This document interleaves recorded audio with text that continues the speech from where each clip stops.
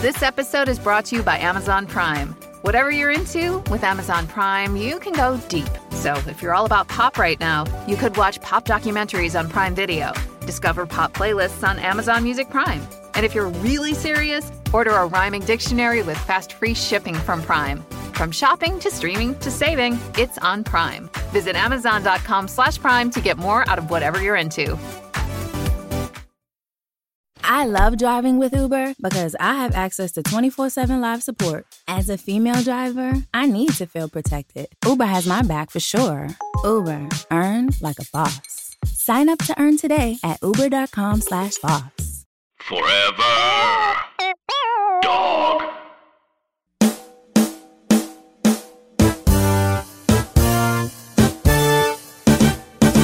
I don't know. We haven't talked about the Golden Globe winners, I guess. Oh, wait. Oh, the Golden Globe winners.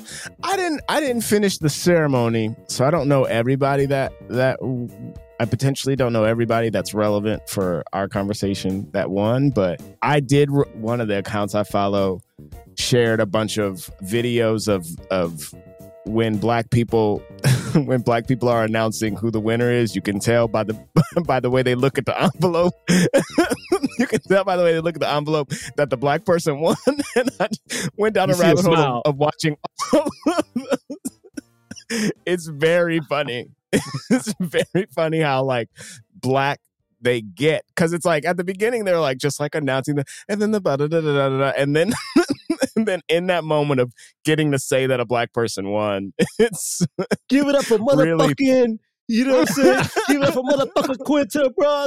It's so great. It reminds me of that Key and Peele sketch of like Obama shaking hands with all the white people. Then it's a black person. He does like an elaborate. Yes, it's exactly that. That's exactly what it is. When Angela Bassett announced Jarrell Jerome winning, I can't remember what it was that he won, but she's like, Jarrell Jerome, and like her whole head like sways from left when they see us. Yeah, when they see us. Yeah. Yeah. Niecy Nash did it this year. Like Niecy Nash, what was it, Abbott that won? Angela? Oh, okay. Yeah, she goes, well, let's keep the black train going. And it was like, or the black woman train or whatever it was.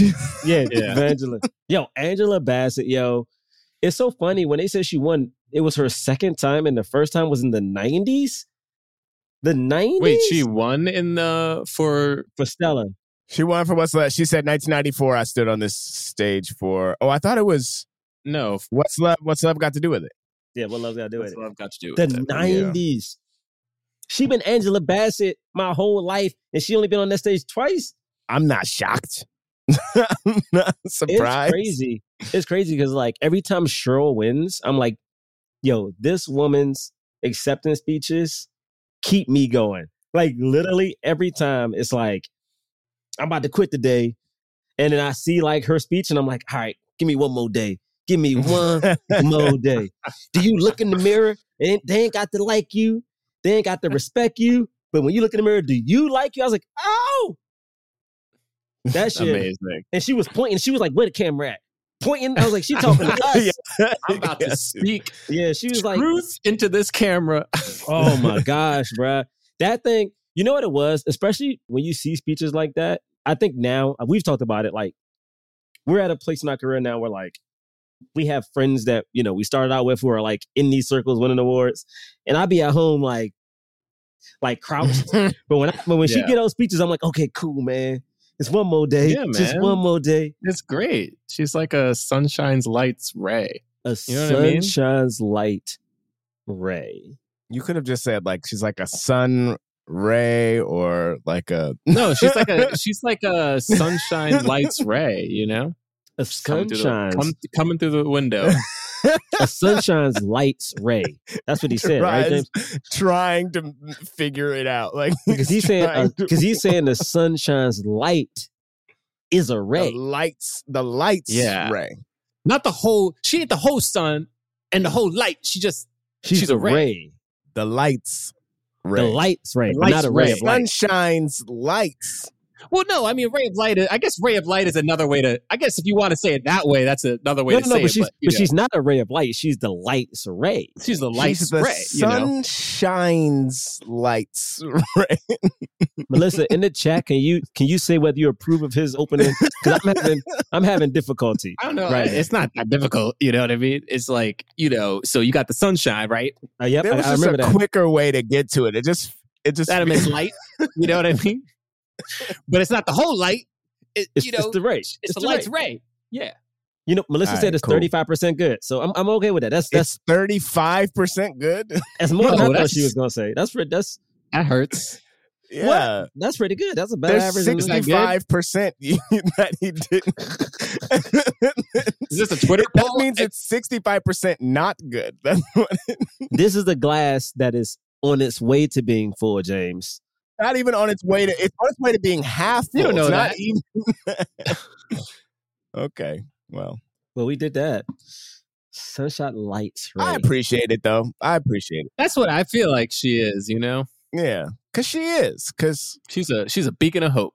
She's a light of ray. Why are you looking away? Where you going? Wait, what happened? What you looking at? Where you go? Let's just start the show. Oh, Gerard said it.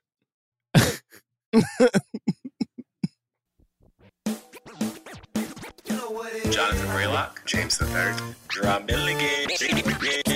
What more can I say? You know what it is. Black men can't jump. In Hollywood. Black actors, man. Black actors. All right. Welcome to Black Men Can't Jump in Hollywood. Hollywood City. Thank y'all for doing it back. I was like, damn, supposed to keep going though. Supposed to keep going. No, y'all gotta do it. I do it, and then y'all do it. I was waiting for the one after that. Bray did it. We did do it, and then you do the next one. It's too late now. Yeah, Bray did it. You gotta go. Oh, no, we do it. It's too late. Oh, that. My other one is. Oh, there it go. Oh, there it go. Oh, that's it. There it go. I got the woman. Yo, man, my man was killing it. I can't believe. Listen, I know we about to do initial thoughts and we about to walk through the beginning of the show and blah blah blah. But watching this so close to watching. Don't do it, James. I want to dance with somebody. Don't do this, James. Don't do this, James. Don't do this. I didn't do it. It wasn't me. I feel like we shouldn't have done this. Like they too close together to be doing just What was Ray's budget? Let me see. That's it. That's all I'm gonna say. I ain't gonna say nothing else. I'm just gonna say that. Ray's budget was 40 mil. With inflation, you're probably looking at close to like 55. I want to dance with somebody. Wasn't I want to dance with somebody 40 million? 45. But here's my question though. Is budget what makes a movie good? I don't understand. What makes a movie good? Does it have to have... You know what? We shouldn't start it this way because people don't know what the podcast is about, Bray. Don't do this. No one knows. We've been on for 12 years and no one knows. Don't try to see where the money went. Welcome. This is a Black Man Can't Jump in Hollywood. As I've already said, I've already welcomed you like that. But the point is, this is a film review podcast. We review the films of leading Black actors. We talk about them in the context of race and diversity in Hollywood. There are three of us. So there are three distinct voices you'll be hearing. And if you want to know which voice is which, I understand that completely. You should. So the voice that you're listening to now, that sounds like the voice of the responsible one. The voice of a man. Wait, what? Yeah, the voice of a man who comes in and kind of sets things straight. Things were kind of a little out of whack, and he has to come in, and he might make some enemies in doing so, but he's going to make sure things are going by the book. Are you Harry Lennox? Which are you a cop? Thank you, James. That voice it's not Harry Lennox, it's Jonathan Braylock. You sound like a cop. He described a cop. James, what did he describe to you? He did sort of. It was very cop-like. There was real cop tendencies. Cop adjacent. There was his voice sounded like somebody who's gonna pull you over for no reason. No, and throw a little bit of a manager of sorts. He sounds like somebody's gonna throw a little bit of drugs in your car. Oh snap! I dropped. I dropped this brick real quick. Oh, that's in your car. Oh, that's you. Oh, wow! Snap! This voice that just sounds like a guy trying to live his best life Is that a Gerard Milligan? This voice that's gonna make it do what it do is James the Third. Oh, do what it do. Okay. I'll do what it do. All right. All right. Today, all right, I don't like it anymore. Today we are reviewing the film Ray. Came out in 2004. Tara said its budget was $40 million. In 2004. Yeah, wait, hold on. Okay. And why are your hands in the when air? it's What? the past, when it's the past, the money is worth. So to be worth. So the budget. No, but the budget. Like if we would, if it was Like when they 40 do mil, inflation. Oh, okay, yeah. so the budget would go up. So it'd be like if it was 40, it would now be like. It would be like if you got 55 now is what you were saying. You were suggesting that it's perhaps around 55. now. Okay. Well, regardless, it made $123 million worldwide. $75 million domestic. Whew. It also won the Oscar for Best Actor for Jamie Foxx. Yes. This was peak me being interested in like acting and awards. Period of my life. I mean, this was a great period for awards. It won Best Achievement in Sound Mixing. It was nominated for Best Picture, Best Directing. So it would be worth $62 million today. Damn. All right. How much was what was I Want to Dance with Somebody? Because I feel like that was. But how much would the gross be? 45. The gross today would be, because what did Ray do? It made like, what did you say? Apparently, there's a movie called Ray that came out in 2021. Ray has a 79% on Rotten Tomatoes, 87% audience score, and it is about the singer, the biopic of the life of singer Ray Charles, who wound up passing away the same year the movie came out. There was so much behind the scenes footage of him and Jamie together, like him trying to teach Jamie how to like play certain songs on the guitar and on the keyboard, piano. What am I saying? And it was just like seeing them like side by side. It's like so cool. You know what I mean? And like you could learn like some of his mannerisms. It was weird because some of his mannerisms was so perfect in this movie. Anyway, I'll go first. I love this movie. Okay, initial thoughts. Here we go. Love it. Love it. I had the soundtrack. Like I was obsessed. Like also Jamie Foxx. I feel like it's like, I don't know, man. Like I feel like I would act like him once I got on. Like Jamie Foxx still feels like a dude who be outside, like he still be DJing. He still like, I don't know. He just feels like an around the way guy who made it. And the fact that he can like act, do comedy, sing is so cool to me, where I'm like, oh, his interviews are super fun. He seems super charming. And in this movie, he was so good. He was good in Ali as well, but like he was so good in this. There's one scene where he sounds just like, basically when he says, I'm gonna do what it do, like when he's first in the studio and he's like kind of finding his way. And I'm like, yo, he sounds just like him. And then even after this, I watched this interview when like he has like a bandana on or a headscarf, and like he's trying to practice the songs, and Ray Charles comes in and sits next to him and like kind of clowns him for not doing the music right. And it's like, but he's so close, but he's like just dragging him. And I'm like, man, this is cool. And also the thing is, I was trying to figure out like why was this movie better? Because it didn't look like they had that much money at the time. Then I Want to Dance with Somebody, but I do think the director was better. I think the cinematographer was better. And also, I think this movie wasn't scared to talk about Ray Charles' faults. And the fact that when Ray Charles was alive, he was very, very involved in this film and didn't shy away from like the infidelity, drugs, like his upbringing. I'm like, that's what we didn't get in the Whitney Houston movie. It was like they like sugarcoated around it, and that was so close. We knew. So it was like you're taking somebody we really know and you're like pretending like we don't know it. So I felt like we learned so much about him, and love it. Also, almost every Black woman in this movie was kind of like they had been around, but when you look at them today in 2023, they're all famous. Like Ingenue, like Kerry Washington, like Regina King. It's like, look at y'all. Anyway, let's go. That's right. I forgot to say all the actors that were in this movie. Because, yeah, a lot of women, also men. I guess Lawrence Tate was always famous, but, Lawrence Tate's in this, Terrence Howard, Bokeem Woodbine, Clifton Powell, Harry Lennox. It's just a lot of people. Wendell Pierce. A lot of people in this movie. But sorry, anyway, I feel like this movie is incredible. Yes. And it is I mean, we did, I guess, purposely review this shortly after I Want to Dance with Somebody. I kind of was like, oh, wow, I can't believe we never reviewed this film. But also, I wanted to see if this movie actually held up. You know what I mean? If it wasn't just like, oh, I think Ray is good because I saw it when I was in high school. No, they do it really well. And I think, the director is also one of the screenwriters. And I think that's like a big part of it is the sense that like they break up the action a bit. They're like, you're following in the journey. This movie's a little bit longer than I Want to Dance with Somebody, right? Yeah, but like it doesn't feel as long, which is weird. Oh no, I guess I Want to Dance with Somebody was 2 hours and 26 minutes. So I guess it's about the same. But I Want to Dance with Somebody both feels longer, but also feels like it's rushing.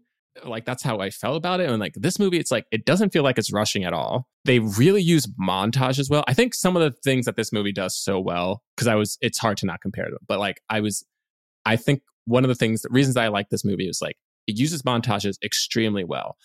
It tracks characters, side characters, like smaller characters well within the montages so that their parts feel bigger than the actual screen time. Like even like Wendell Pierce's character or Ingenue's character, like her outro is perfectly timed. And Ingenue's is like perfectly timed. Yeah. Life doesn't happen bi-weekly, so why should payday? The money you earn can be in your hands today with Earnin. Earnin is an app that gives you access to your pay as you work, up to $100 per day and up to $750 per pay period. Just download the Earnin app and verify your paycheck. Then access up to $100 a day as you work and leave an optional tip. Any money you access plus tips are automatically repaid from your next paycheck. And look, guys, I know you're like me. Sometimes unexpected instances come up where you need a little extra cash. I know for me, I got 2 dogs. Every now and then, one of these dogs eats something that they're not supposed to eat. They be pooping on, doing something. I'm like, we got to take this dog to the vet. And the vet's like, you got to give me my money. And I'm like, goodness gracious. Well, that's why you got something like Earnin, because you can make Earnin a part of your financial routine. Enjoy Earnin's over 3.5 million customers who say things like, when I think about Earnin, I think about financial stability and security. It gives me a lot of peace of mind. Download Earnin today, spelled EARNIN, in the Google Play or Apple App Store. When you download the Earnin app, type in Jump Under Podcast when you sign up. It'll really help the show. Jump Under Podcast. Subject to your available earnings, location, daily max, and pay period max. See earnin.com/TOS for details. Earnin is a financial technology company, not a bank. Bank products are issued by Evolve Bank and Trust, member FDIC. This episode is brought to you by Lay's. Lay's potato chips proudly grow potatoes on over 100 farms across North America. That's right. You're living in a nation full of golden stuff. From 23 million potatoes in Virginia to 366 million potatoes in California in 2022 alone. You can thank your farmers for making your Stay Golden moments possible. Lay's, stay golden. To learn more, head to goldengrowshere.com. Priceline presents Go to Your Happy Price. What's up? It's Kaylee Cuoco. When it comes to travel, we all have a happy place. You can see yourself already there. It's beautiful. It might be sunny and sandy for some, neon and urban for others, deserts or rainforests or hiking trails. With Priceline, you can get to your happy place for a happy price with deals you really can't find anywhere else. Like up to 60% off select hotels to Costa Rica or 5-star hotels for 2-star prices in Cabo. Go to Priceline.com and travel to your happy place for a happy price. All right, see ya. I'm off to Miami. No, actually, wow, look at that. No, I'm going to Hawaii now. Ooh, Cancun looks nice. You know what? Belize looks pretty nice this time of year. Or, Palm Springs. Go to your happy place for a happy price. Go to your happy price, Priceline.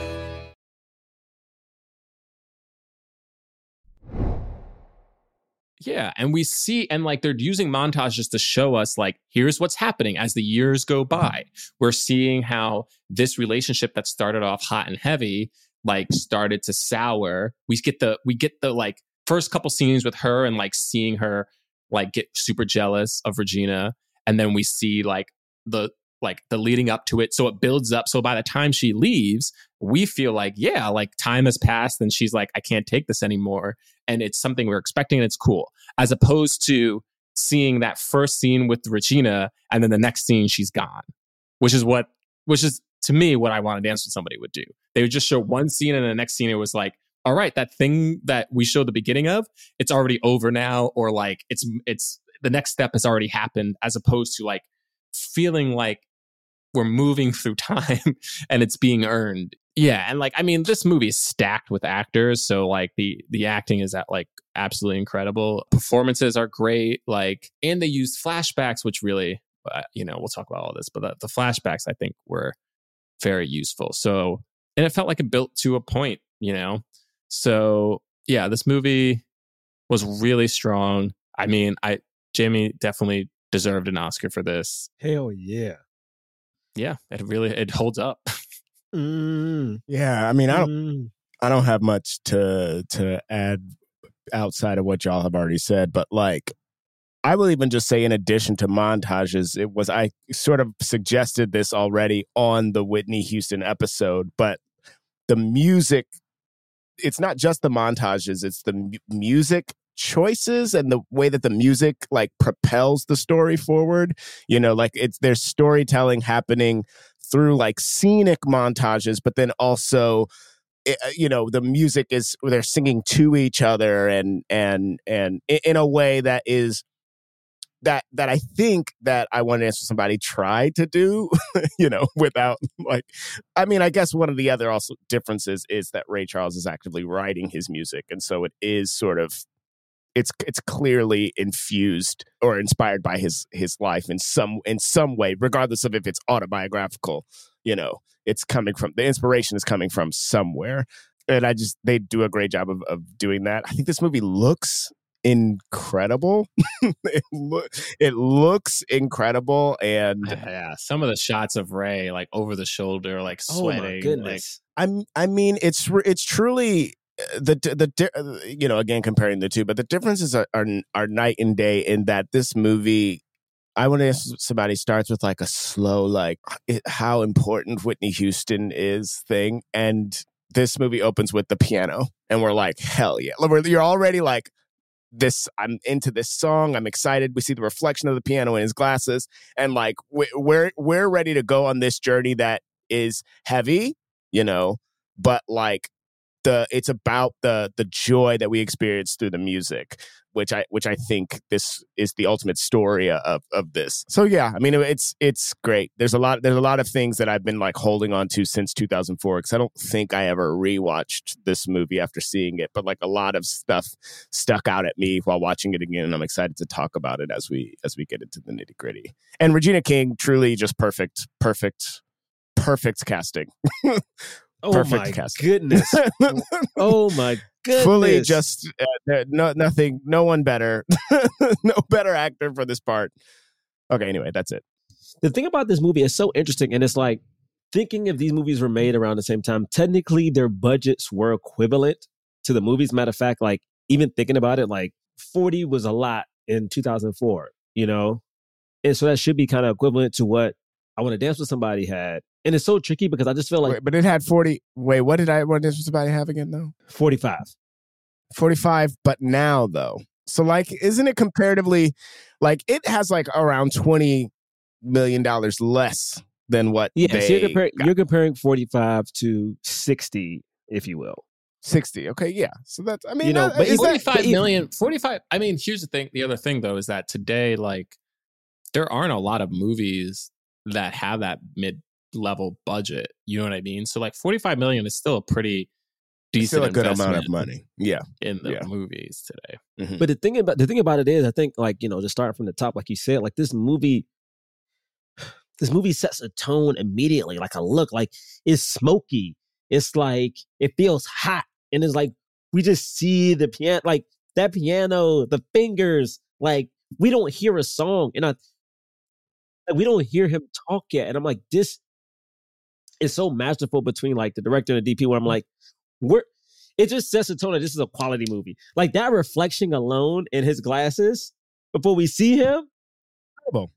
It's truly incredible. Like you are instantly like, ooh, you're excited to have a lot of fun, and then the next thing that happens after it is like important memory from his mother, like a line being like that reminds you of what's at stake or what's propelling him as a person, and it's heavy and it's deep, and it's both of those things very quick. 2 minutes. It's 2 minutes, to get that across. And we now know, like, okay, great. This is where we are.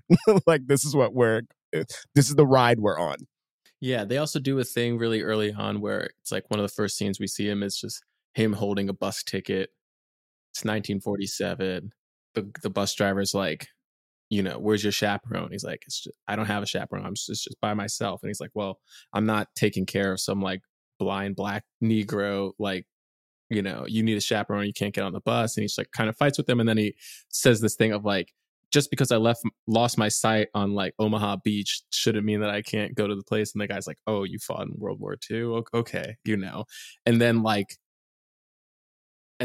think like a couple scenes later, in case you didn't know the real fact about Ray Charles, being blind at the age of 7, we see him say that he was blind since the age of 7. You know what I mean? So you're already like getting to know who this character is. Like he's gonna do what he can to get by. He's very independent. He knows how to fight, but he also knows how to win fights, not necessarily just like blunt force kind of thing, which is cool. Also, fun fact: Little Ray, C.J. Sanders, is a wide receiver for the Carolina Panthers. So he's in the NFL. That's wild. Yeah. But you're right. I loved, because again, I didn't know his story when I was younger. So like seeing him lie immediately. But again, that's the thing.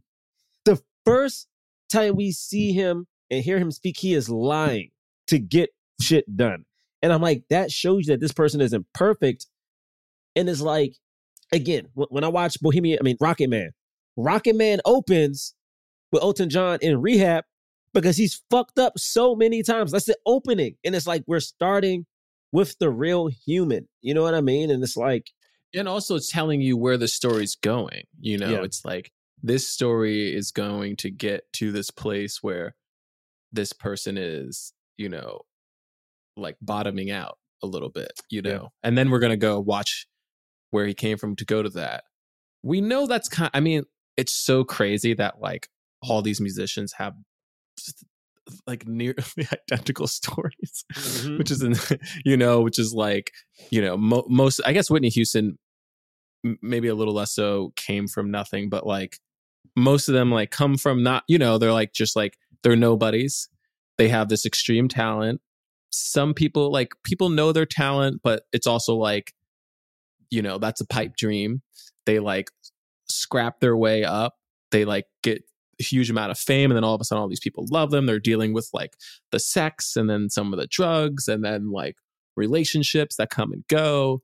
And then eventually, the drugs that they had started doing earlier get too much, and then they have to go to rehab, and it's like, it's destroying their lives, destroying their relationships, and all the fame and the pressure of the money and the fame are getting to them, and, they're losing their relationships. It's like so similar, Yeah. The way that it's told, even though like it's like this movie, like Ray has like 79% of Rotten Tomatoes. And I'm sure like the 11% of reviews that were like, oh, this isn't great, say the same things of like, oh, it's kind of paint by numbers. It's like, no, this is a musician's life. like what are you going to do? You know what I mean? Like, but paint, it's still, that's what they always say. That's like it's like, what's so funny is their reviews are freaking paint by numbers. You know what I mean? Like the reviews are tired. It's like, I already know what they could say. Yeah, look at this. The first bad review I just read just says, Ray is filled with such pleasures, but it's hobbled by the too familiar conventions of a musical biopic.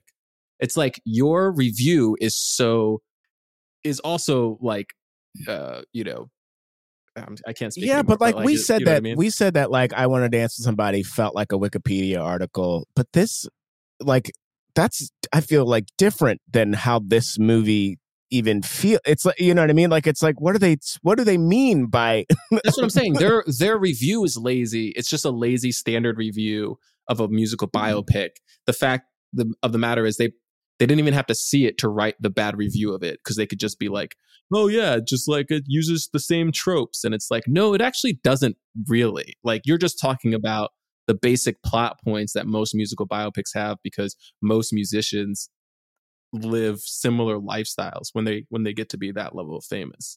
You know, people trying to take advantage of them, you know, like multiple lovers, like cheating, drugs, you know, it's all there.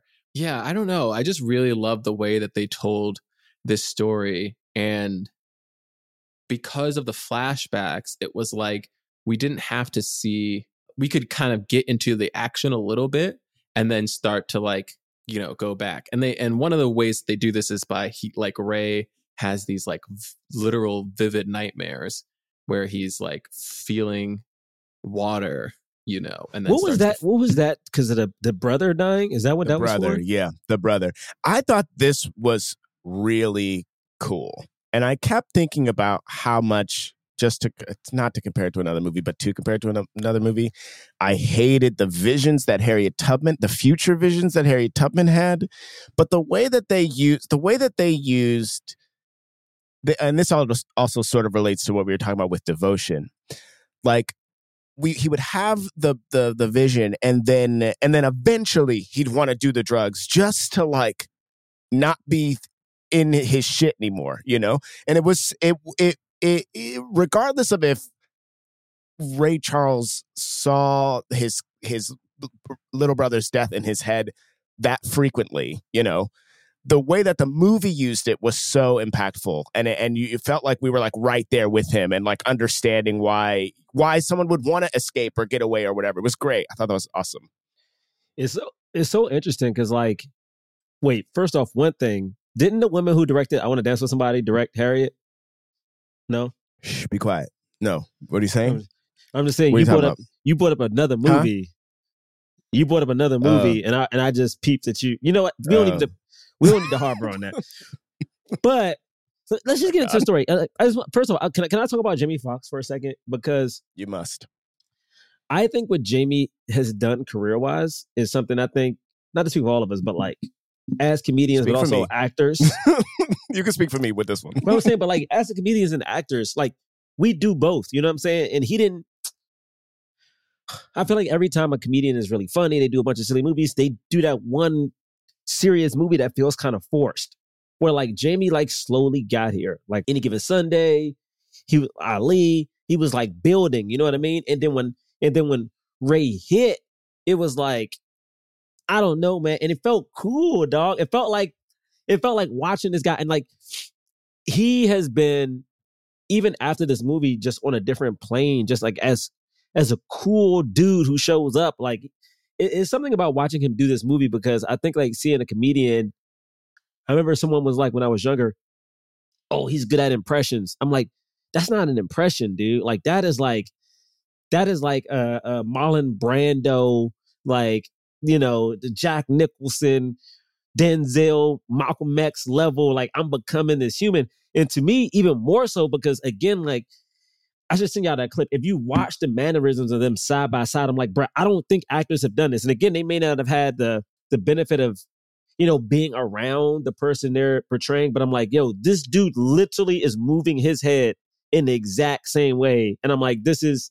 I think that I will say that I think that the actress in, I can't remember her name right now, but the actress in I Want to Dance with Somebody came close. There are moments where like she's not talking and she's moving, and it just feels like Whitney Houston. I haven't seen Whitney Houston like moves, you know, since she was very much in the public eye in that way, you know. And but to your larger point, like Jamie's inside the actor's studio. Something that I thought was remarkable about it was he kept talking about all of these times where preparation meets opportunity in his life, and they all like point to these like very big like movies and you know, and moments and things for him. And Ray specifically is like the perfect, you know, combination of so many different things.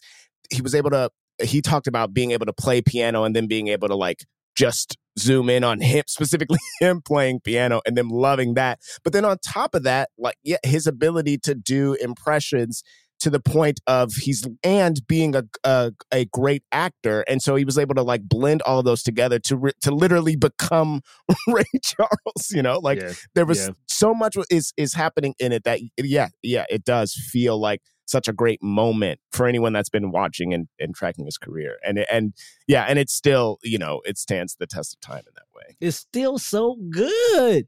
I mean, first off, the mom is so freaking good in every scene, yo. Sharon Warren, give her all the things. Like, it's so tricky to me because I'm like, she was so good because she was so tough, but so nice and vulnerable. Like, you know, I'll be honest.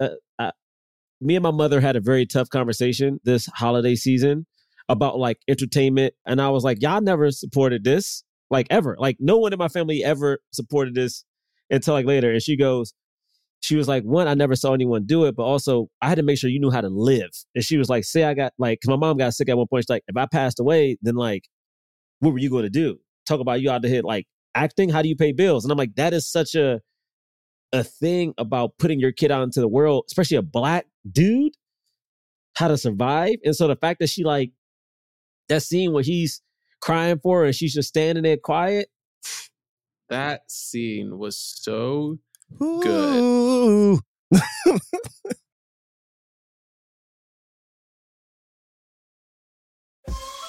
So you're winding down with a podcast. Sounds like you have no plans to leave the couch tonight. Nope, you just want to unzip your jeans, slip on a pair of fuzzy slippers, and rip open a bag of Skinny Pop popcorn. Because the only place you're going tonight is the bottom of this bag of popcorn. It's a whole bag kind of night. It's a whole bag kind of night. This episode is brought to you by Snapple. Want to taste the flavoriest flavor to ever flavor? Snapple is ridiculously flavorful. And you can uncap a Snapple real fact with every bottle. Like, cows produce more milk when they listen to music. Come on, leave the ridiculousness to Snapple and grab one of your favorites that pack a punch. Explore all of the delicious flavors at Snapple.com.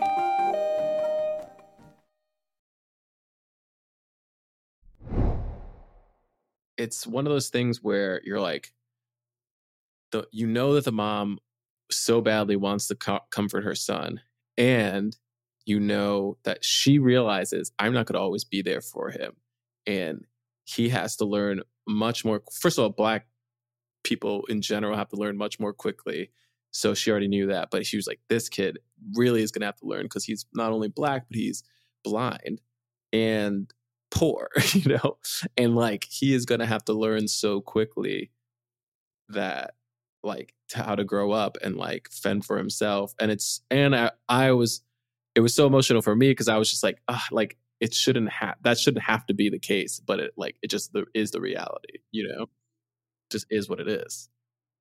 Oh man, that was so sad. Yeah, and the scene when her younger son dies and she like the way she collapses into the casket and like her whole body is trembling. I was like, this is incredible. Like she really crushed this. Literally, her last movie was Glory Road in 2006, and I'm trying to track down what's happening because it doesn't seem like I like that movie. Yes, Glory Road. It's so hard with this. It's so hard because some of those things I'm like, yo, man. Again, if this, I need to stop. But I'm like, when I watch some of these white movies and I see like how big someone blows up afterwards, I'm like, yo, man, there's so many good Black actors who just don't get this shot, and it drives me insane. I mean, how do you even talk about this movie? It's so long. Like, do we just go beat by beat, or like, I mean, there's so many good performances in here. Yeah, I mean, he gets on this bus and then goes to Seattle, and when he gets off the introduction of Quincy Jones in this movie is truly incredible. He's just like a kid outside, bob talking, trumpet or a sax? Trumpet, yeah. And he has all this energy, and he's like, "Oh, what's your name?" "Oh, Quincy Jones," and that's it. And then we're just kind of like, we just leave it at that. And he can't get in the club. He can't get in the club. He's like, "No, I got to show him in." But it's so interesting because if you hear these stories about Quincy in particular, like they always say Quincy was a wild boy, like a kid when he started. But like I watched his interview that, he started like telling all his secrets when he was like 70 something. He was like, "Well, fuck it, I'm, whatever." So to see this young out here dude, and like I'm waiting for his biopic. Like, could you imagine what the Quincy Jones biopic is going to look like? I mean, from working with Ray Charles and kind of blowing up to working with Michael Jackson during the Thriller album. Yeah. To Fresh Prince. And the way that we see him in this is like every time we see him before we see him later is that like he always has a story. There's always something going on. It's so good. And then we also get to see Terrence Howard because he's the guy that Ray is meeting up with, his friend, supposed to get him in the club. And Ray has to perform immediately because the piano singers are there. Oh, also freaking Warwick Davis is in this. Shout out to Warwick Davis because I'm watching Willow and I'm enjoying it on Disney Plus. Yeah, he was what a fun role. He's like he's the announcer at this club, but I guess also actually English. Like when we see him later, he's like he drops the act. That was so cool. He seemed like he was having a lot of fun. He was great. Yeah, he put on this voice, and then it was just like himself. Became friends with Ray, and was also the one who let him know that he was being backstabbed by Terrence Howard. And being used by this woman who just for his body, literally used for his body, money and body, taking his money. And I love the line where he's like, "I mean, you got free room and board." And he's like, "It ain't free. It ain't free." It is not free. Oh, so uncomfortable. I don't remember how I felt when I first saw this movie, but watching it now, I was so uncomfortable with this relationship. And it's like this is told relatively quickly, but it's like the economy of the scenes and the visuals are so great. It's like we just see like a couple of scenes with her like in the bed being like, "Ray," and he's like, I gotta get water, and he's like pouring water on himself, or he's like in the bathroom just sweating like, and it's just like that's all we needed to see, like, and we get what's been happening, that this is a regular thing that's going on. There was that one time she kissed him and he wiped his mouth, and I was like, I like that, like made me sick to my stomach. I was like, oh no, that rent wasn't free, baby. That rent wasn't free. And then basically somebody from Swing Time Records, I believe it's called, like came and tried to talk to him. And that's when he realized, that's when he started to realize like something these things aren't right. We saw him earlier, I think, was when they went on tour, and he was just like, "Hey, like we should be getting paid more than just $5, a performance, and we should be getting paid more often." And they're like, "Just shut up." What's so crazy is that could you imagine how scary, not scary, but like what he had to go through, because there's no way truly, because I know they said he would listen, but like people can slam down money, but you can't tell what dollar it is. And I'm like, could you imagine like how difficult it is to trust somebody? Because like everybody can be trying to rip you off. You know what I mean? Like everybody. And you would never know. Yeah, I mean, he developed a good system, like being paid in ones. I thought was because is there any money? There's not Braille on like bills. No, but I wonder if they do. I wonder if there is a way now with the new. That's a good question. Yeah, and Wendell Pierce just being like the thing that happens later is him just being over getting the ones, but like he's paying him correctly. Like that was, I thought that was cool the way that shook out, and seeing his relationship develop with these early bandmates, I thought was nice. Like Clifton character specifically like really looked out for him, and Bokeem like didn't want him to get into drugs even though he was so heavily into it, and like it was like I like the way that this stuff shook out, and all seemed like everything seemed motivated, nothing seemed like forced. Or I just looked it up. The United States is the only country, and Switzerland but Switzerland is a part of the euro, so that doesn't even count. United States is the only country that prints all denominations of currency in the same size. Wait, what? Who? For what purpose? Wait. For what purpose? That's true. If you go to the UK, it's different. It's different. All other countries have the bills are different sizes so that blind people can know the difference between the different bills. The US is the only currency where everything is the same size, so there's no way for them to tell. Yo, Uncle Sam don't give a fuck, yo. Uncle Sam don't give a fuck. Wow, really? I mean, you're right. If you go to South Africa, if you go to London, yeah, I never noticed they're all shaped different and they feel a little different. Do you think America just won't change it because they like all the money being like uniform? For what? Yeah, I guess for why? We don't care about. It's because we don't care about people with disabilities. Yeah, it's not why. because we like that it's uniform. It's unfortunately because it's unfortunately worse than that. There's no reason for it. It's that we don't care. There is no reason for it. Oh my God. Apparently apparently the government's been sued for it and they still hasn't. What the hell? I'm so mad. It's not funny. I'm very upset. Apparently there's a device that has been made that can tell somehow it can read the currency. Yeah, like counters. Like when you put money in counters, it can tell. But how would I know if someone? Yeah, when you put money in counters, it just counts it. It just knows. You don't have to like say. Know if someone handed you money though. You don't know in that moment. You have to then put it into the thing, and then it's a little thing. It's like this big.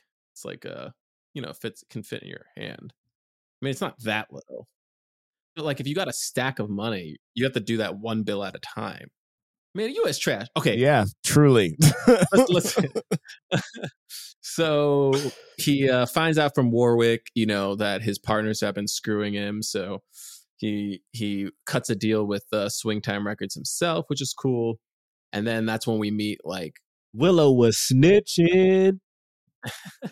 Good job, Willow. No, because Ray was like, yo, I'm not trying to be swindled by you. And then they was like, no, I ain't the same as, don't rope me in with them. I'm not the, yeah. He's like, I'm not the one.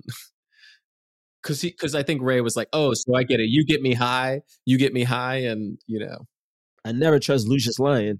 And then we meet the new crew, which is like Bokeem Woodbine and Wendell Pierce.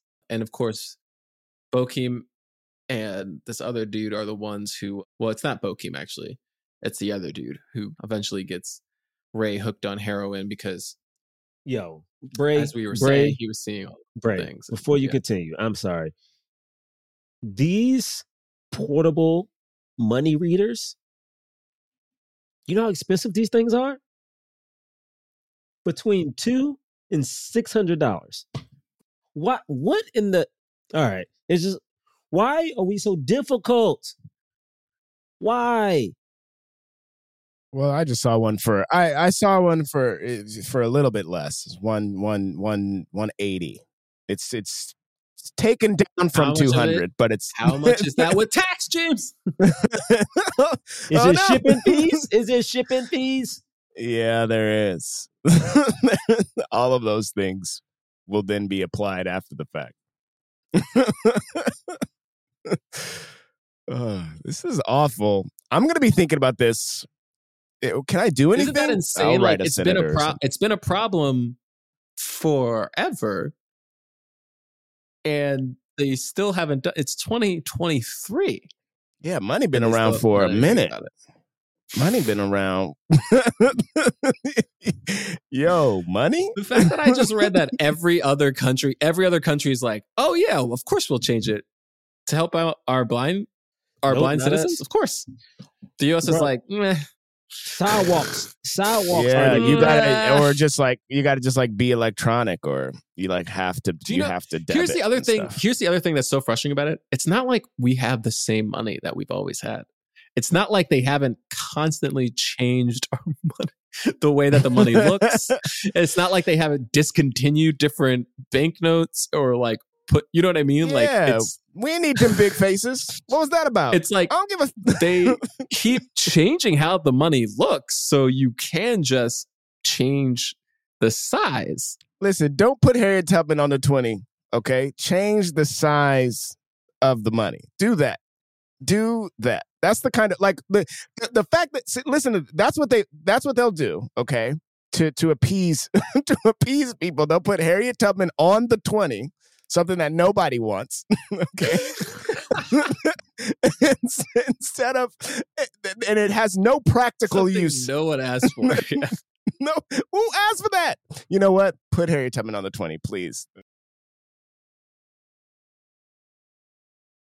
So you open Google Chrome on your phone, you're hunting for a super rare first edition vinyl of a band you're obsessed with, when you're supposed to be working.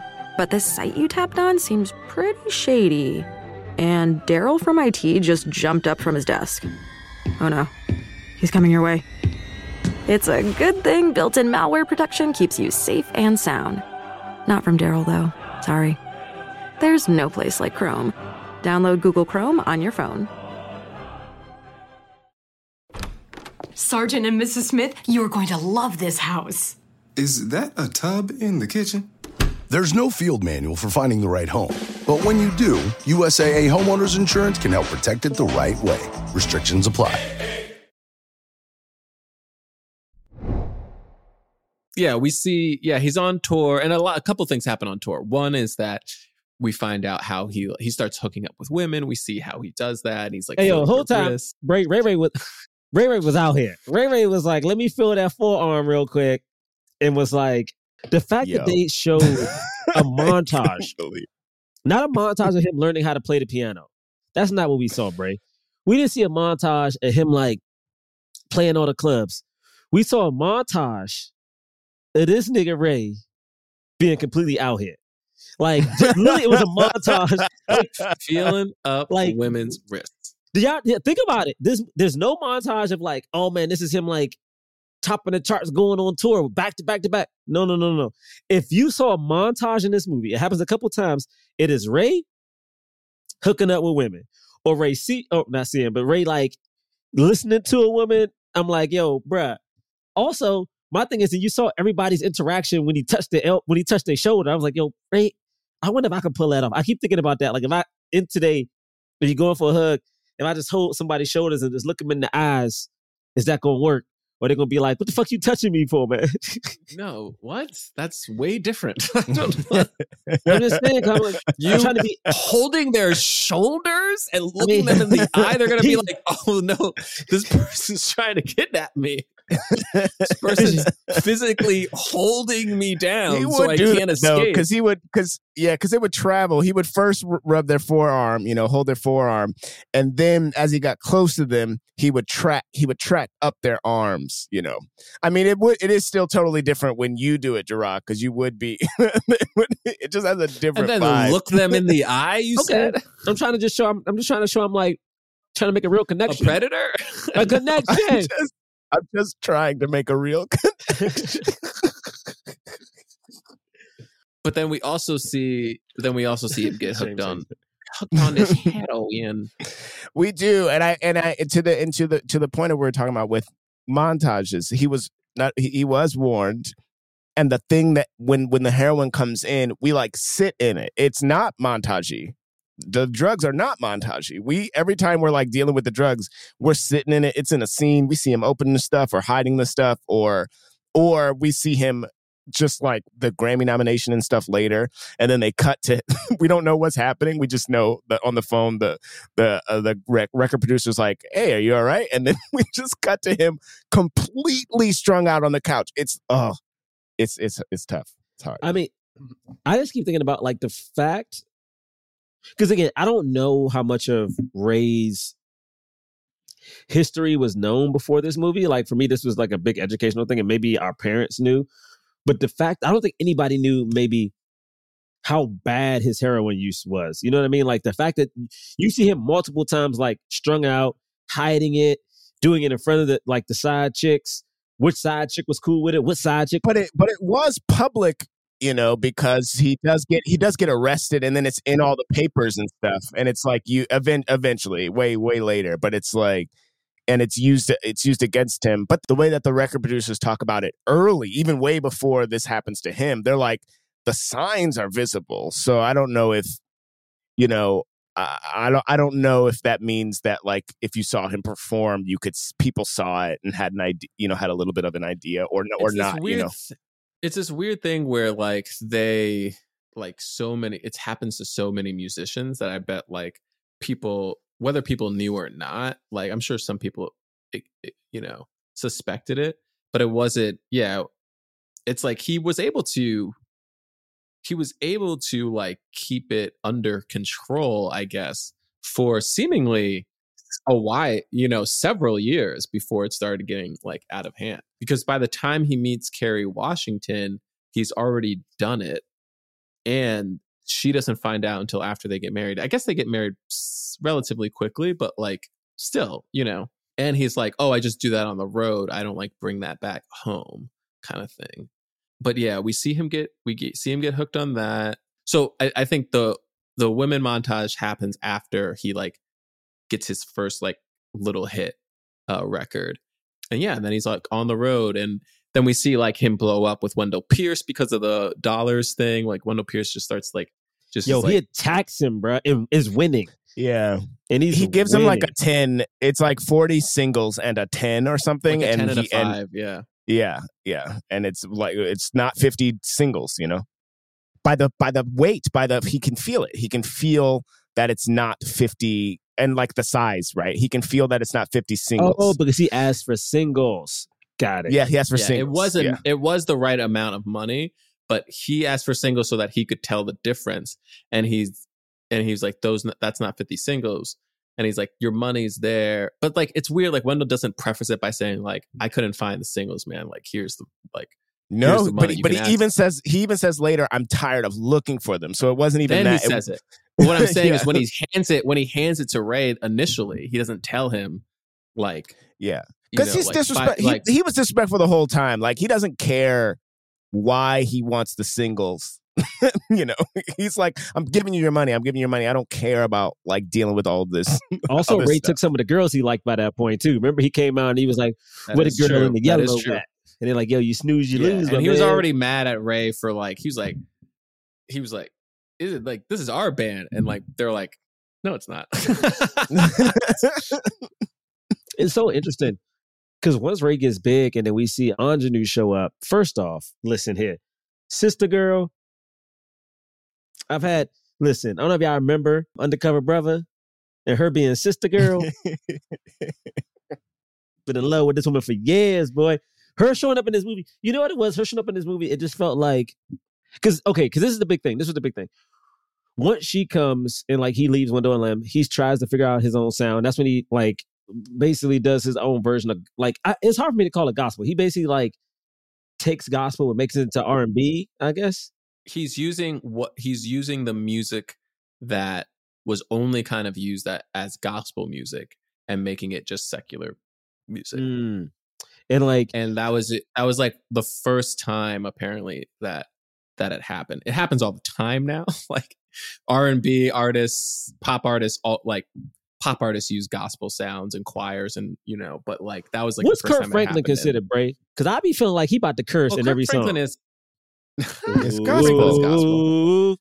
I think the difference between gospel and quote unquote secular music, that secular is just the term that Christians use to call it non-religious, non-Christian music. Because Stomp, I was like, listen now, Stomp, I don't know. This song was played after. You can twerk this. You can twerk the Stomp. You can twerk this. I heard Stomp at a brunch. But the difference is that gospel music explicitly is talking about God, Do you want a revolution? I remember that joke. So do you want a revolution? When did Isley Brothers come out with Shout? Because Shout is definitely using gospel sounds. Hell yes. Yeah, when was that? Let's track this. Let's figure this out. I'll tell you this. 1959. Shout was one of my favorites. Yeah, it came out in 1959? Yeah, that's after Ray Charles is doing it. Yeah, yeah. Wow, that's crazy to think about. A little bit softer now. A little bit softer. That song is fire. But yeah, anyway. And he's also saying like hallelujah and stuff. Are other people doing that? Like he not only was he taking the sound. He only said hallelujah in the club when they were yelling at him, right? Like that's not on. No, there's that one. Isn't there a song or two where he says? All I know is, look, when he was doing that, and Ingenue shows up and he asks her, "Do you mind singing like this song? Will it make you feel like a sinner?" And then she looks at that man, and then you know what is so crazy is that he says something like, I'm not a hypocrite. Yeah, like I'm not a hypocrite. And then when you see Ray, who can't see her yet, goes, how she look. The moment my man said, yeah, she's attractive, she's beautiful. He's like, all right, all y'all motherfuckers out of here. And I'm like, and the guy was like, Ray, let's go, Ray. Like, yeah, he's like, come Clifton on. cared Ray, so much. Sure? Ray, come on, Ray. He cared I felt so bad. much. I was like, oh man, poor Pinky. And then he thought Pinky was Pinky actually stealing from him, or was he? I couldn't tell. It seemed like he was getting extra money, but like not directly stealing from Ray. Like he wasn't taking Ray's money. It just seemed like he had overcharging folks or something. He was charging people more to get access to Ray. Oh, I mean, listen, which you could say is stealing.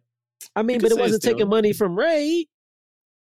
Yeah, but it is sort of like taking advantage of this relationship. Yeah. Which is like, oh, like that. It doesn't feel great, but it also at that point Ray was making so much money. It wasn't like him like completely like screwing Ray. Like people, so many musicians have been absolutely screwed by the people that they trust. He wasn't screwing Ray. He was just making a little extra money, which like, here's the thing.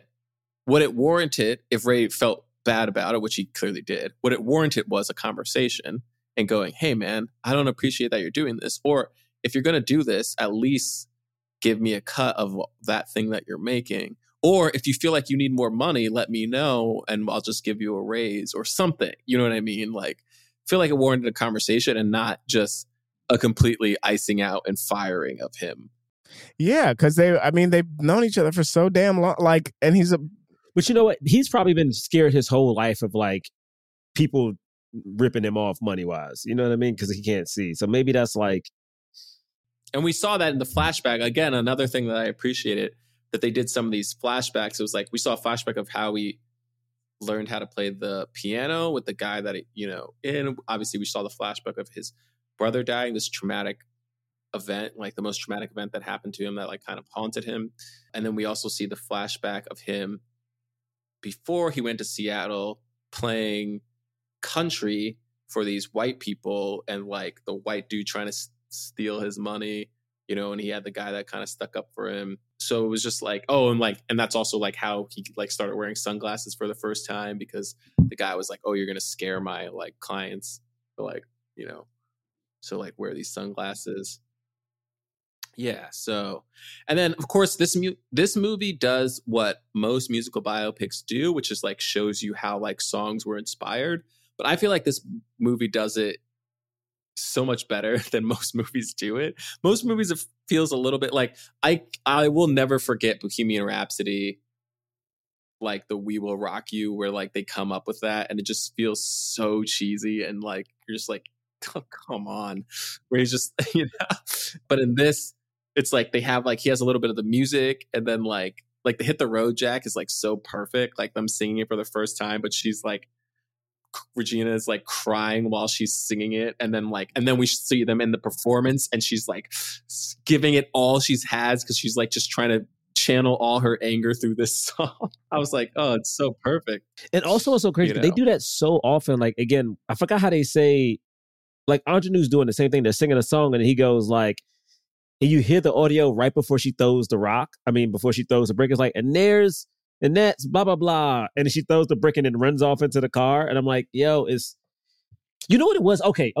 Listen, we're comparing I Just Want to Dance with Somebody. We got to admit it. So I'm going to do it. It's interesting because it felt like this movie just was creative with the storytelling in script and direction. It just feels like, hey, we're just trying to do something different. And they may not have had a lot of money for the time, but I'm looking at it like, because if you think about it, you kind of only saw the same cars. Like we didn't see like a street full of old time cars. We never really got that. If you saw him perform, I think luckily because this was like, back in the day, it wasn't stadiums.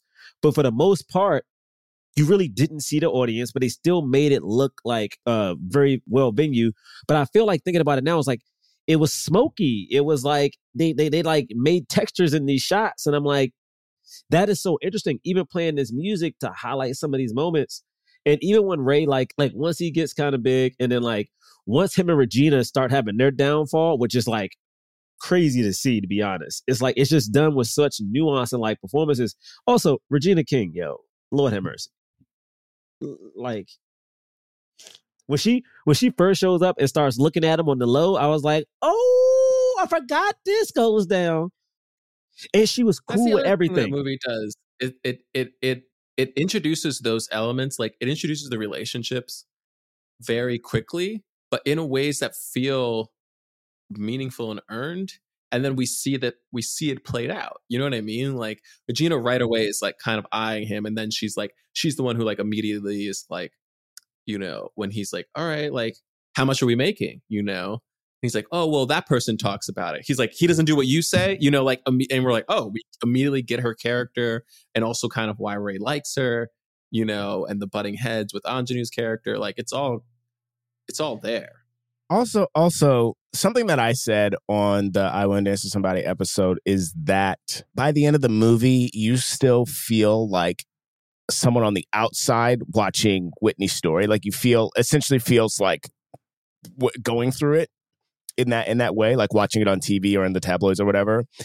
In this, something that I thought was interesting to the point that you're talking about, Bray, is that the POV of things would change depending on what was happening. So when his relationship starts to develop with Regina King, while we've seen them have a couple like looks and blah, blah, blah, whatever, once it really starts tracking, we're seeing it through Anjanu Ellis's POV of like suddenly they're together and having drinks and blah, blah, whatever. And then when Harry Lennox shows up, it's almost like we are tracking that through Clifton's POV of like, oh, now this other person is coming into Ray's life. And we don't quite see the conversations of like, we're definitely doing this together and fuck this other person or whatever. But we see that other person going, hold on, what the hell is what's happening? And I thought that was really, that's handled very well in this. And, and they would keep handing off the baton throughout the movie in a really nice way, I think.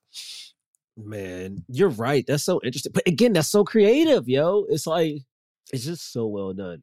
Well, so then there's the record which is like interesting. Like he seemingly had like a really great relationship with Atlantic Records. Like doesn't seem like there's no real story of them trying to screw him.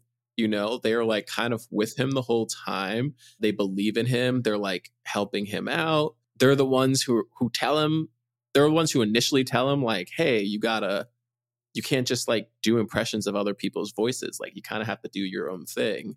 And then also like that one guy, like she's like, yeah, let's get him on tour. Let's get him his own band. Like by the time we get the scene where he's like, hey, Ray, I'm talking to you as like a friend.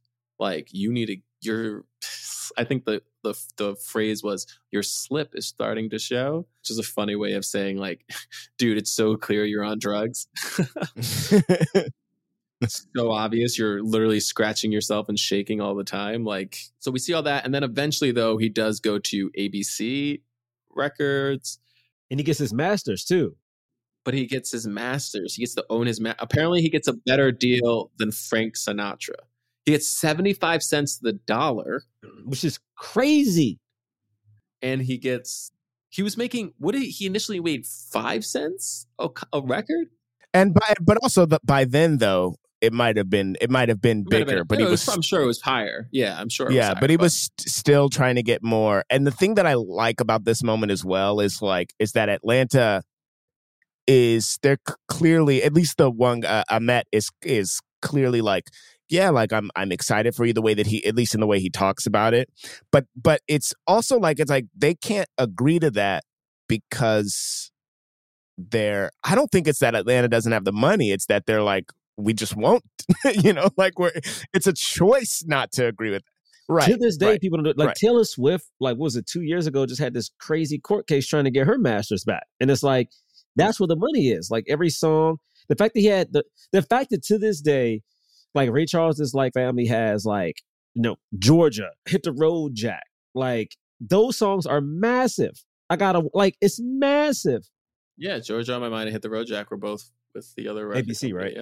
Yeah. I mean, that's crazy. Like I remember like when this movie came out, you heard Georgia nonstop. Like I remember it was back on the radio. This transition was one that has stuck with me since seeing the movie in 2004, when they go from like, when he's like, okay, and best of luck to you. And then we just cut to the massive orchestra for George, and it's a completely different sound. And the choir's like very eloquently in the background singing. And then Bokeem and Regina King, and they're off to the side. Like, are we old? Are we old sound? Like, who are we? Great. He always transition. was evolving. He was always evolving. That was great. Just them in there watching this like all white orchestra perform. But the black choir, is back there with their song books. Very, but it's so, but it is still so funny to see like one of his most famous songs, which he won a bunch of Grammys for, and then like to see it in the light of like, oh, he was just doing this like sound that was like considered like a sellout kind of sound. You know what I mean? It's just like it's just like, it was like they capture that perfectly, like the dichotomy of it. Yeah. So then we get the falling out because this is when Harry Lennox steps in, and he's a great announcer. He winds up, getting the crowd to calm down because he just knew what had to be done. Ray likes that. But then he starts cracking the whip. He wants to fine Bokeem for being late, even though they weren't really starting. They get into a fight. They wind up firing Clifton Powell. Can't believe it. Also, what's so crazy about this movie is that Clifton was so good, I can't call him Pinky no more. He's always been, what, Nick? Oh, say it. Like, he wasn't that this time. This time he was just like so concerned. It was like, I felt so bad for him. And the thing is, I'm not sure, was it James or Bray? One day I was like, how good of a job they do with the side characters. They built him up just to give him glances throughout this whole movie. Like every time, like when he's in the car, like, hey man, how do you get around so well? Like he's even polite when he asks. Like, I hate to ask this, but like, how do you get around so well, like being blind? And like that kind of builds the friendship. Hey man, can you help me inside the restaurant? Like, come on, man, let me get a picture. When they get married, let me get the picture. There's one point when he's going to do drugs, and the last thing that Clifton says to him as he walks away is like, oh, you want me to fix you a plate? And it's just like this really considerate like moment of like, that means nothing in the grand scheme of things, but it was such a great little, yeah. It's so beautiful, man. It's so beautiful. See, black men know how to love. You know what I'm saying? I'm just saying. He asked him for if he wanted a plate. That's like 7 hugs right there. Somebody make you a plate. That is real. If your boy's like, hey, you going to the kitchen? Hey man, without you having to ask, hey, you need something? I'm about to go get some wings and some pizza. I got you, bro. That's some real shit. You be like, thanks, bro. You know what I'm saying? That's some real shit. That's one of those, like, did the white dude write that, or did Clifton go, I'm going to ask him if he wants a plate? Because think about it. If you're making a plate, you got to decide how many, like, what's the portions that's going to fit on this plate? What would my mans want on this plate? It really communicated a lot, and I'm surprised how much that sticks with me still after watching it. But because James, you also just reminded me of Ray Charles cooking fried chicken in the dark. Yes. Oh my goodness. Yes. What tell about cooking in the dark? What are you talking, miss? What difference does it make to me? Talking about? What difference does it make to me? And he deliberately turned the hot pan towards her. Oh man! But then what is it? And Quincy liked the chicken. It was good chicken. Yeah, he was like, it was good. Just need a little hot sauce. But also, Ray, how you? I had so many questions. I'm not gonna. I was like, Ray, how you seasoning that chicken, bro? I was like, damn, is it good? Like, Ray know what he doing. He can smell it. That's he real. can smell it. That's real. I was like, bro, but the seasonings. Another thing that stuck with me too, speaking of his senses and stuff, is that CGI hummingbird has stuck with me since 2004 as well. I mean, truly, it's an incredible moment too. He's like, oh, the hummingbird outside the window, and it's like they're not near the window at all, and then she hears it. Also, Kerry Washington was fantastic in this movie. There's some scenes that, just the scenes of her realizing like this is who he is, and like the scene like closer to the end where she's like, how's the son, like what's his name? He's like, what? You knew about that? She's like, yeah, I know about everything. Of course. I loved this. Goodness. I was telling, Kat wasn't watching the movie with me. She came in the middle of it. And like every time something happened, I'd be like, I can't believe this relationship with his wife. Like she was like, just don't tell me about what's happening on the road. I know everything. And then when but then when she died, like she knows the date. She knows the date the son was born. She knows exactly how old he is. She didn't know he was sending the money though. That's the thing she didn't know. I was like, oh. Which is great. I'm like, he had to give something. He had to give something. Yeah. But you know what? He apologized. Georgia is the song of Georgia. Yes. Him being the first person the first artist to reject segregated houses. That was huge. That was really cool to see. And the way that was written as well, of him sort of being like, he's walking into the show. That guy being like, see, boy, there's nothing you could do, nothing anybody can do about it, just the way things are. Now get your nigga butt out of here, Yeah, and then he's like, he said all that shit like it was like Ray Charles was about to just accept that. Ray's like, wait a goddamn minute. What am I doing? Absolutely. You know what? That young man is right. You right. Everybody back. Listen, I own my masters. I'm getting this money. It's like he knew he was getting his money. He just turned around like I actually am in charge. He left. He really, yeah, like okay, we'll handle this in a sec. Wow. That was incredible. Banned from singing in Georgia. That's insane. He was banned for like a decade. A little longer, I think. Yeah.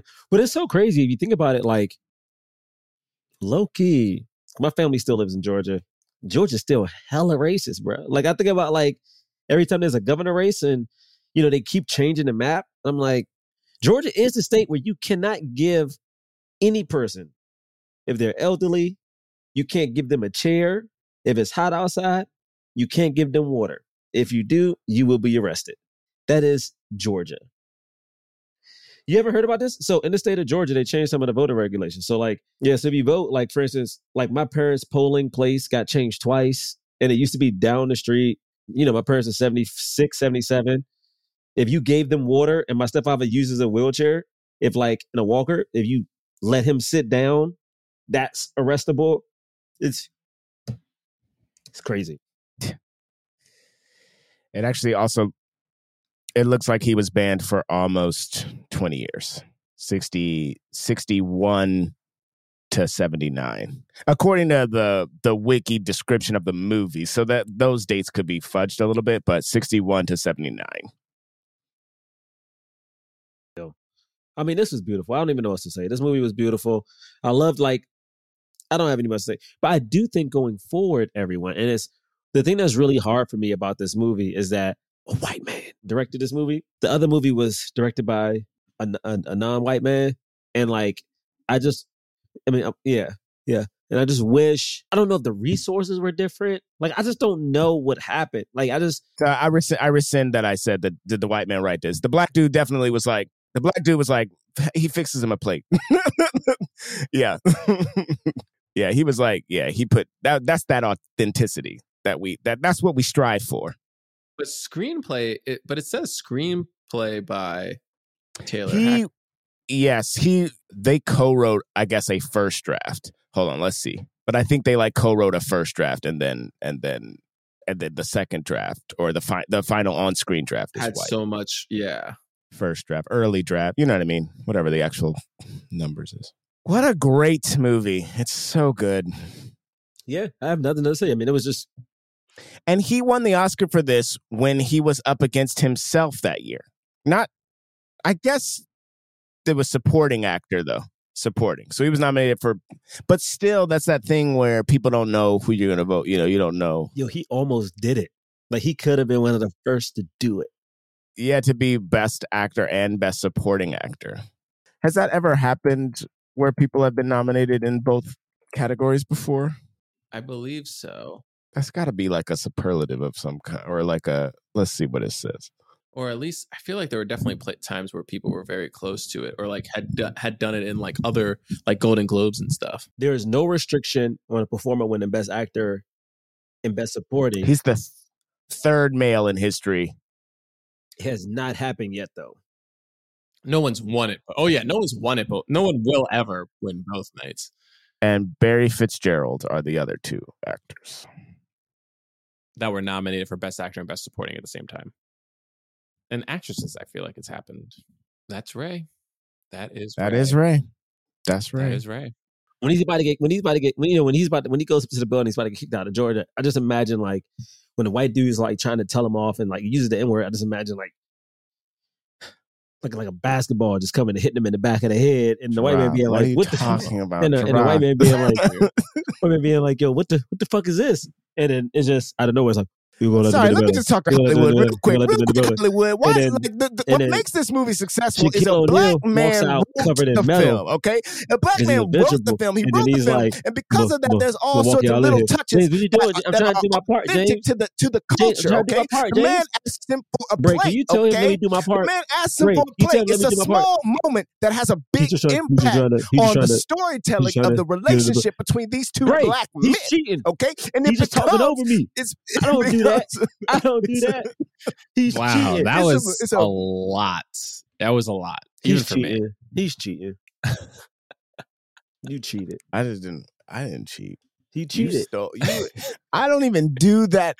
I'm gonna start doing the swirl then. No, James, trust me. You don't. You don't want that doing the swirl. All right. I'm gonna do it. Here, all right. It's time for the cause. We rate and review films not based on how much we like them, but whether or not it helped the cause of leading black actors. Just for the listeners, Gerard didn't hold up anything. He's just saying the word fist. Yeah, there's no context to it. Okay, look, this is our rating system. If we think it fully helped the cause, we give it a black fist. Yes, if we think it somewhat helped the cause, we give it a white palm. If we think it didn't help the cause at all, we don't give it anything. I'm not doing that. I'm not tickling me so much. I don't know why it's making me laugh. I'm not giving it a palm. He's not holding up anything. He's just saying the word fist. It's getting a fist. 2. It's got a fist already. 3. It's got a fist. All right. Look at that. It looks like, Gerard gave it a palm? No, I did. No. Don't you dare. Don't you dare. Don't you dare. I gave it a fist because not only to put Jamie Foxx on, it was another premium role for Regina King. It was another premium role for Ingenue. It was another premium role for Kerry Washington. Terrence Howard was in here looking slick and swindling niggas like he always do. So I've never trusted him. Wendell Pierce was in here swindling, but not really swindling. So I don't know how to take him. He wasn't swindling. He was just like mean. He just like was inconsiderate. And Pinky was in here showing range. Okay, Clifton was showing range, so he ain't even Pinky no more. He black man. Okay, so that's it for me. Just to piggyback off of what Gerard just said, I forgot to talk about Terrence Howard. When he showed up, I was just like, this dude, I just love him. I know. So I know. He was great. He was so good. He's like, what's Ray doing up there? Yeah, he comes comes in. What's Ray He doing comes up there? in, and the inner life is just so present. Like we just feel like we've known this guy for decades. He ain't nothing with his man. Come on, Ray, man. What you doing, Ray, man? I love people make fun of his accent. But anyway, yes, I gave it a fit. You know, Jamie Foxx was truly incredible in this, and all of the actors really do tour de force level performances. Regina King, I've already said it. My goodness, and yes, and everybody really did a great job in this. I gave it a fist because, I mean, the amount of actors that are in this is insane that we get great performances from.